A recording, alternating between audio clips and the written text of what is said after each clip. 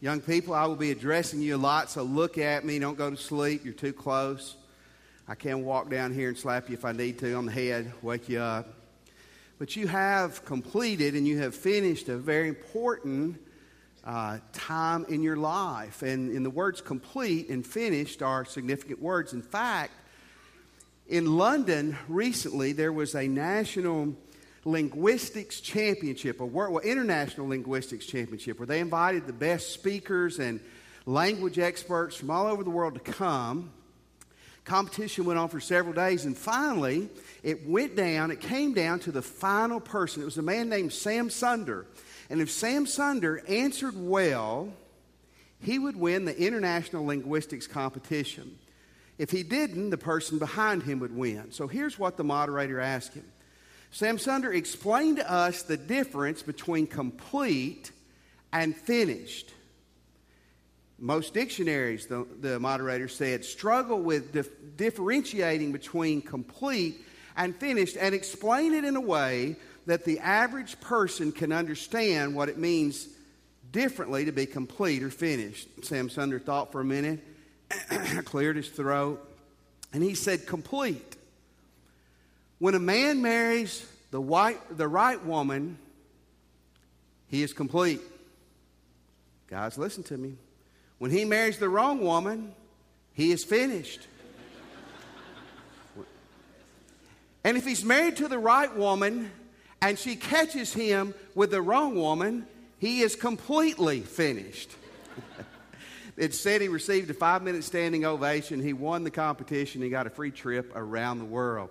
Thank God this morning you guys are not completely finished in life. You have completed some big steps. And many people in this room have completed some big steps. You have finished some important things. But there will be a time in your future, young people too, I hope it's a long way for you guys, but when you will be completely finished, when life here will be over, and we'll stand before God and we'll have to give an account for how we lived. And this is not a judgment sermon. This is a sermon that what I want to try to get you and I to focus on is how can we stand before God someday and have Him look at us and really honestly say, when your life was finished, when it was complete, you ended it well. You lived your life well. Mark chapter 12. I think we're going to see two things. If you have your Bibles, Mark 12, if not, will be on the screen. Two things that Jesus says that if every man, every woman, every young person in here will do, you'll start doing it right now in your life, that you will hear God say to you someday, well done, well done. Here's the first thing. Love Jesus Christ above everything. Love Jesus above everything. Now, folks, this is simple stuff. It's just real hard to do. And it's funny, when it comes to the Bible, people would rather study something that's complex and easy versus something that's simple and hard, because that's what we're lazy. That's why that's true. But if you want someday, you young people, when you stand before God, hopefully that's 80, 90 years from now, if you want God to look at you and say, you lived your life great, you just make a decision now to love Jesus above everything. In verse 28, this story begins. One of the teachers of the law came and heard them debating. Noticing that Jesus had given a good answer, he asked him, of all the commandments, which is the most important? Now, here's the background. Jesus had just been arguing or debating with a group of religious people called the Sadducees. Now, the Sadducees were one group, and the Pharisees were another group. If you've been in church much, you've heard those names. They're kind of the religious leaders and the elites of this day. They're on opposite ends of the spectrum, and Jesus had just sizzled the Sadducees. I mean, he had just put them in their place, silenced them. Pharisees like that. But the Pharisees, too, they're wanting to challenge Jesus. So one of them comes up and says, hey, teacher, of all the commands in the law, what's the greatest? Now, in Jesus' day, they had taken the Old Testament, Genesis through Malachi, your 39 books of the Old Testament, and they had counted up that there's 613 laws in the Old Testament. You get that? 613. They said 365 are negative, 248 are positive. They argued over which is the heavier laws, which was the lighter, heavier, meaning it carried more weight. Light mean it didn't carry as much weight. Some said it was adultery if you committed adultery. That was the biggest no-no. Some said it was your ceremonial hand washings or how you wore your tassels on your robes. I mean, they went extremely goofy with this. And Jesus just cut right through the chase in verse 29 and 30. The most important one, answered Jesus, is this. And I guarantee you, when he said this, there was passion in his voice. Hear, O Israel, the Lord our God, the Lord is one. Love the Lord your God with all your heart, with all your soul, with all your mind, and with all your strength. Now, if you're taking notes, this is almost a direct quote from Deuteronomy in the Old Testament, Deuteronomy 6, 4 and 5. Deuteronomy 6, 4 and 5. This was called the Shema. And the Shema, that comes from the word hear, the first word of that passage, Hear, O Israel. This was one of the most important passages to a Jewish person. In fact, it still is. In Jesus' day, a devout Jew would get up every morning. He would quote this verse, these two verses. Every night before he went to bed, he would quote this verse. And their synagogues, before they started worship services, they would quote these verses. These were foundation to them. And here's what Jesus said. He said, guys, look, if you want to count 613, I'm going to tell you what's the number one thing. The number one thing 2,000 years ago, the number one thing today is this, that you love God and you love Jesus, God the Father, Jesus the Son, Jesus is God in the flesh. You love Jesus Christ above everything else in life, okay? Now let's put some handles on that because it's easy to say that. It's easy to argue that or debate that. What does that mean practically? Number one, it means you enter into a relationship with Him. I'm going to say this a lot this morning. I've heard people all my life, especially as a minister, say, I love Jesus. And they always say it in a funny way because, they're being spiritual. I love Jesus. If you love Jesus, at some point you have given your life to Him. You may have been confirmed or sprinkled or baptized, anointed. You may have been lifted up on high. But if you have never given your heart to Christ, you don't really love Christ. It begins when you enter into a relationship with Him. You become a Christian. Remember John 3:16, one of the most wonderful, simple, deep passages in the Bible? For God so loved the world, He so loved you that He gave His only Son, that anyone who would believe in Him, and believe means a commitment of your life to Him, will not perish, but will have everlasting life. You love God by, number one, entering into a relationship with Him. Here's the second thing. You make Him uniquely number one in your life. Now, folks, this is where it starts to cut. Young people, I really, Josh and I were going to draw something up. Maybe we'll mail it to you. I really wish you guys would write these things down or we'll get it to you. I wish you'd look at it in the rest of your life every day. Say, you know what? Someday I'm going to stand before God. And if I want to do life great, and by the way, these aren't just fire insurance things. If you want to do life great, the two things I'm going to show you this morning, this is how you'll do life great. Love God first. What does that mean? You're saved, you're a Christian, and you make Him uniquely number one in your life. Again, let's look in verse 30. He says, love the Lord your God with all your heart, with all your soul, with all your mind, with all your strength. In other words, Jesus was saying, man, this isn't emotional.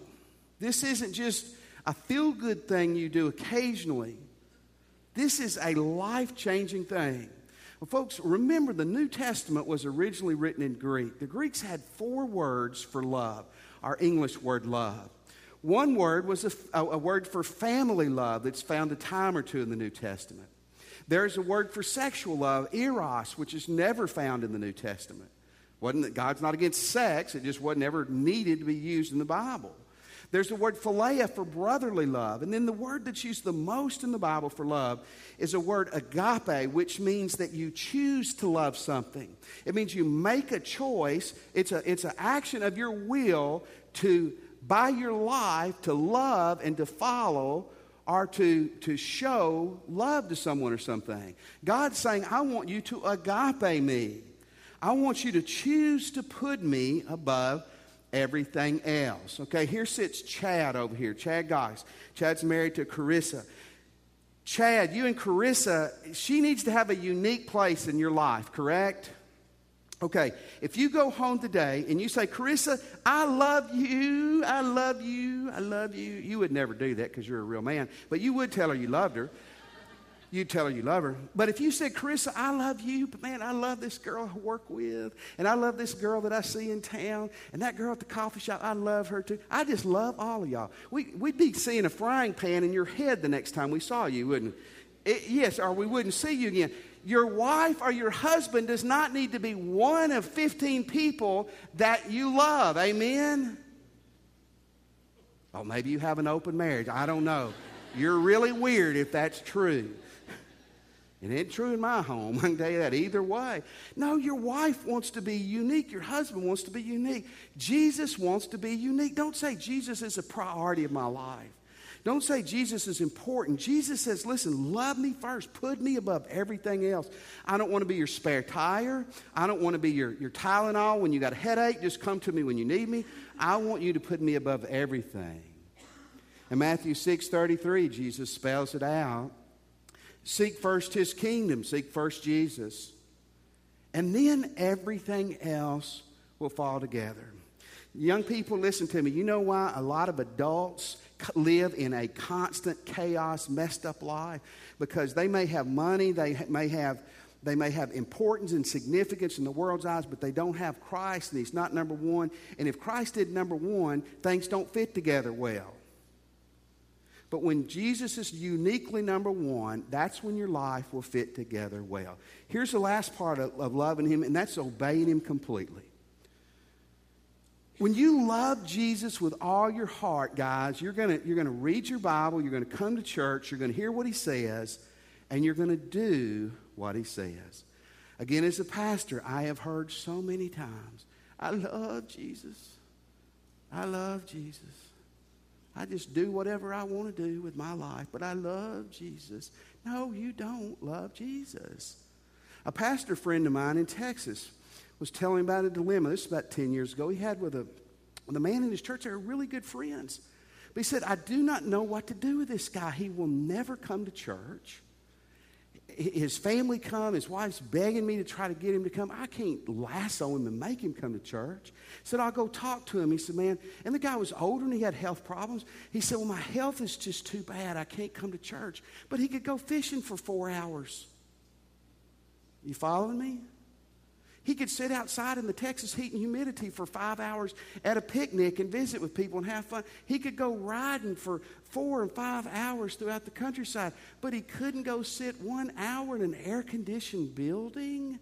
But he would tell you, I love Jesus. He didn't love Jesus. He loved his imagination of what Jesus is. He loved his warm and fuzzy idea, our rabbit's foot of Jesus. But when Jesus is uniquely number one in your life, you obey him. In John chapter 14, listen to what Jesus says in verse John 14:14. If you love me, you might do what I say. If you love me, you will consider possibly doing what I tell you to do. If you love me, you will decide in the Bible what you like, and you will do that, and then you won't do what you don't think you should do because you're smarter than me. No, Jesus said, if you love me, you'll what? You will obey me. In John 14:23, Jesus says, if anyone loves me, he will obey my teaching. You see, Jesus takes it from the sentimental and the emotional, and he just puts feet to it. Guys, someday when you stand before God, hopefully, again, it's 100 years from now. Every one of you will live to be 118. That is the goal. You college graduates, you'll live to be 122 or 23. But someday, every one of us will stand before God. And if you want to grade out with a perfect score, with an A+, you decide today you're going to love Jesus Christ uniquely above everything else, and you're going to follow him with your life, okay? Here's the second thing. Really love people. Oh, so simple, oh, so difficult, oh, so hard to do.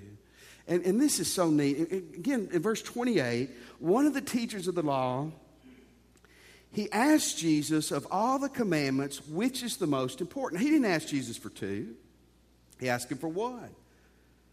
But I love what Jesus said. Jesus said, you cannot narrow it down to 2. It's not 80. It's not 400. But it is 2 things. It's not just 1. Verse 31.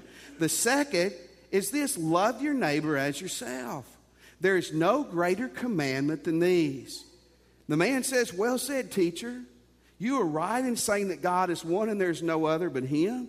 To love Him with all your heart, with all your understanding, with all your strength, and love your neighbor as yourself is more important than all the religious stuff that you could do. You see, 2,000 years ago as well as today, religious people like the idea of saying, I love God. We trip when we start trying to have to love people. See, because you can say you love God, and you can be religious, and you can condemn people who do stuff that you don't think they should do, and you can be self-righteous, and you can be all the wrong things that religion can breed in a person, but you don't love people. And Jesus said, no, no, no, no, no. You love God. Deuteronomy 6, 4, and 5, and then he put Leviticus 19, 18 here. You got to love people. In 1 John, way over at the end of the New Testament, chapter 4, verse 20 and 21, God says, if anyone says, I love God, yet hates his brother, he is a liar. For anyone who does not love his brother who he can see, he cannot love God whom he has not seen. And if He has given us this command, whoever loves God must love his brother. See, Jesus says this: the first thing is you sell yourself out to me. It's going to be seen by your obedience, by your priority, but it's also going to be seen how you love people. I just want to pause here and say this. For you people who've been Christians for a long time, you need to look at this every week of your life. Because you never overgrow this or outgrow this. You just need to go deeper with this. Matthew 22:40, the sister passage, listen to what Jesus says. All the law and the prophets, everything in the Old Testament hangs on these two commands.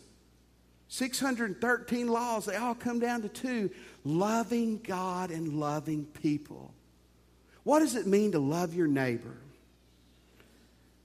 The Jewish people in Jesus' day took neighbor, and before Jesus, took neighbor to mean fellow Jew. And literally what they thought it meant was, I could love my fellow Jews, and if you weren't a Jew, I could hate you. Convenient. The Pharisees even took it a step farther. The Pharisees believed it was this, that they could love other Pharisees and hate other people, and that was their neighbor. I was watching this show a few weeks ago on history or something, and they had some white supremacists on there. You know what those guys are? You know what they are? White. They're girls too. And they showed this guy, and he has like 4 teeth, and that's just an observation. I don't know if that's a qualification for being in the club, but and he goes, we love Jesus, we love America, and we hate black people and Jews and brown people. And I'm saying, you don't love Jesus when you don't like people who don't look like you? Then I saw a show yesterday, and it was these black Muslims, and they were calling the white devil the white devil. We hate whitey, but we love God. And I'm saying, you don't love the God of the Bible. In heaven, we're all going to be green. Did you know that? Isn't that going to be cool? The green machine. I have no idea what color we'll be in heaven. But please don't ever think that you can excuse your redneck roots for not loving people who aren't like you. And Jesus said, love your neighbor. He didn't just mean the person next to you. He meant mankind. He meant humanity. You want to score a home run with God? Listen, you can be the most religious, snooty Bible scholar in the world. If you don't love God and love people, you're a loser in God's sight. Now, how do we love people? How do we put some handles on that? Here's the first thing. Make people the number 2 priority of your life. God first, people second. He said in that passage, and the second is this: love your neighbor as yourself. When I guess when I first went to college, and I wasn't a Christian, but I went to some FCA thing. And I remember the guy was talking, and he said, boys, it's faith, football, or faith, family, and football. And I thought, no, it's not. It's football, girls, and beer. But I didn't say that out loud. Now, I wasn't a Christian then. So. And you know, it sounds good, doesn't it? Faith, family, you're for it no more. In basketball or hockey or school. See, really, in God's economy, it's Jesus and it's people and it's everything else. I hope you love your family. But it's got to go way beyond that. Some of the meanest people in the world love their families. You love God and you love people. They're the second priority of your life. And here's the next way you flesh that out. And this is going to sound so simple, but man, we miss this. You really show them love. You really show them you love them. Love your neighbor as yourself. I had a girl ask me one time, I was 23 years old, I just started pastoring. She said, Chris, what does that mean? And I wish I could have said, well, in the Greek, neighbor is neighbos, and you know, all these fancy. I couldn't. I just said, well, here's what I figure, that most of us love ourselves a whole lot. So if it says love your neighbor as yourself, it's saying love that person a whole lot. Matthew 7:12, it says, do unto others as you would have them do unto you. Listen, when you love people like yourself. That means you're going to love them a lot. When you treat people as you want to be treated, you're going to always treat them well. No, nobody in here wants to be lied about. Nobody wants to be gossiped about. Nobody wants to be slandered. No one wants their motives and their heart questioned or checked. No one in here wants someone to come hit them in the nose or to steal their TV. Correct? Yes. Then why do we do it to other people? We don't love them. You know, I am not the brightest bulb in the room, but I can tell you this. I don't gossip about myself. Do you? I mean, have you ever walked up in a conversation and they were talking about you, and you can tell because they'll stop talking when you walk up. And you walk up and go, you know what? Chris is really an idiot, isn't he? Well, yeah, you are, yeah. You don't talk about yourself because you like yourself. You know, I'm never going to sit in a conversation when someone's talking about my wife. Because I love my wife. And if you want to gossip about her, I hope you have enough intelligence not to do it with me sitting in the room. Why is that? It's because I love her. And when you love people, you protect them. See, this is you put handles on it. You're kind to them.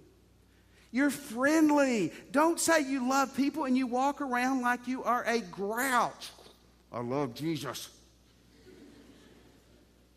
I used to call them in college the holy unhappies because they didn't smoke or drink and they'd knock that beer out of your hand, but they didn't like you either. They hated sin and they hated the sinner. Boy, that was really impressive, isn't it? There was a book that came out a few years ago. The title of the book was Unchristian. That's the title of the book. It was written by a Christian man who for 40 years, from the 60s to the early 2000s, he had done thousands of surveys and questions with people. He had asked thousands of people who were not Christians, tell us what you think of when you hear the word Christian. 9 out of 10, 90% did not say loving, did not say kind, did not say sweet. 9 out of 10 said they're judgmental. Hey, Christians have standards. Christians should have boundaries. Everything is not just right. But you know what? Christians love people despite that. Amen? Did you know someone is loving you despite some things in your life? Well, not me. I'm perfect. No, you're not. And you put handles on it by loving people, by showing you love them, being kind, being nice. When Jesus said, love your neighbor as yourself, you love them a whole bunch. Several years ago, I was talking to a pastor friend in Texas. He's a pastor. He's a licensed professional counselor. He's done ministry in churches and psychological work with people for 25 or 30 years. And we were discussing how is God going to measure us out someday. We were talking first about as ministers. When we stand before God, what do we need to do so God will look at us and said, you did well? Do we need our churches to be bigger? Do we need to baptize more people? Do we need to have a bigger offering? What do we need to do? Here's what we came back to. If we can stand before God someday, and God can really look at us and say, you know what? You were imperfect, but you loved me and you loved people. Jesus is going to say, you did well. Young people, listen to me for a second. Man, I wish you every bit of the success in the world that you can have. Academically, athletically. By the way, if you make it to the NFL or, Allie, you make it to the Olympics, remember your pastor someday. But you know, all that success, if you fail here, you fail. The other night, my wife humbled me. Happens about 8 times a week. I was getting in bed and my knee was hurting. And I said, oh man, I said, my knee is hurting. I said, as bad as I wanted to play in the NFL, I told her this. I said, I can't imagine if I'd have played football 10 more years, I wouldn't be able to walk today. I was expecting sympathy. So I got in the bed and she said, you weren't good enough. I knew I didn't hear right. I said, what? Said, you just didn't have the talent. You weren't good enough. What did you say? She said it again. But you know, here's how, after 7 or 8 hours of not sleeping that night, I worked through that. As much as I would have loved to play in the NFL, just so I could have told her I did. If I played in the NFL and I didn't love God and love people, I failed. If you make all the money in the world, you don't love God and love people, you become the greatest doctor, the greatest lawyer, you don't love God and love people, ultimately you fail. I want you to be a huge success in whatever it is God's leading you to do, but never forget, loving God and love people is the bottom line. Let's pray.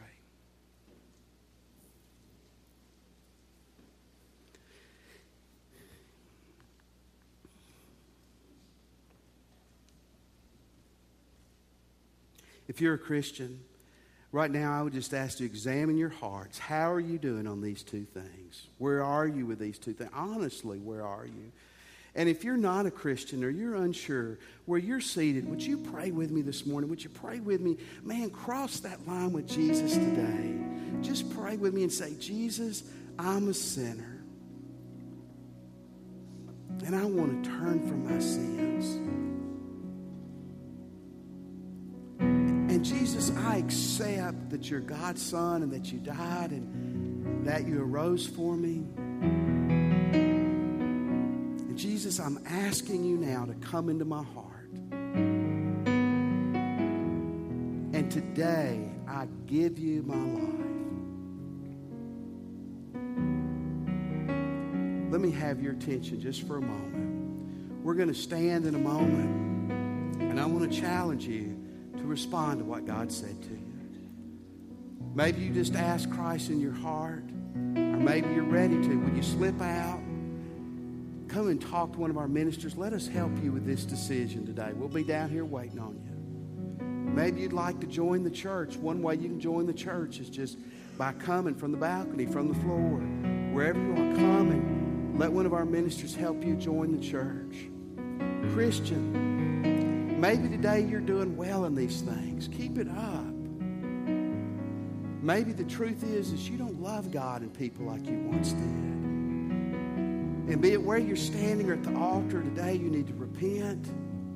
And you need to make the rest of your life count by really doing great in these two areas. Let's stand. And as we sing, you respond to Christ this morning. Respond to Him today.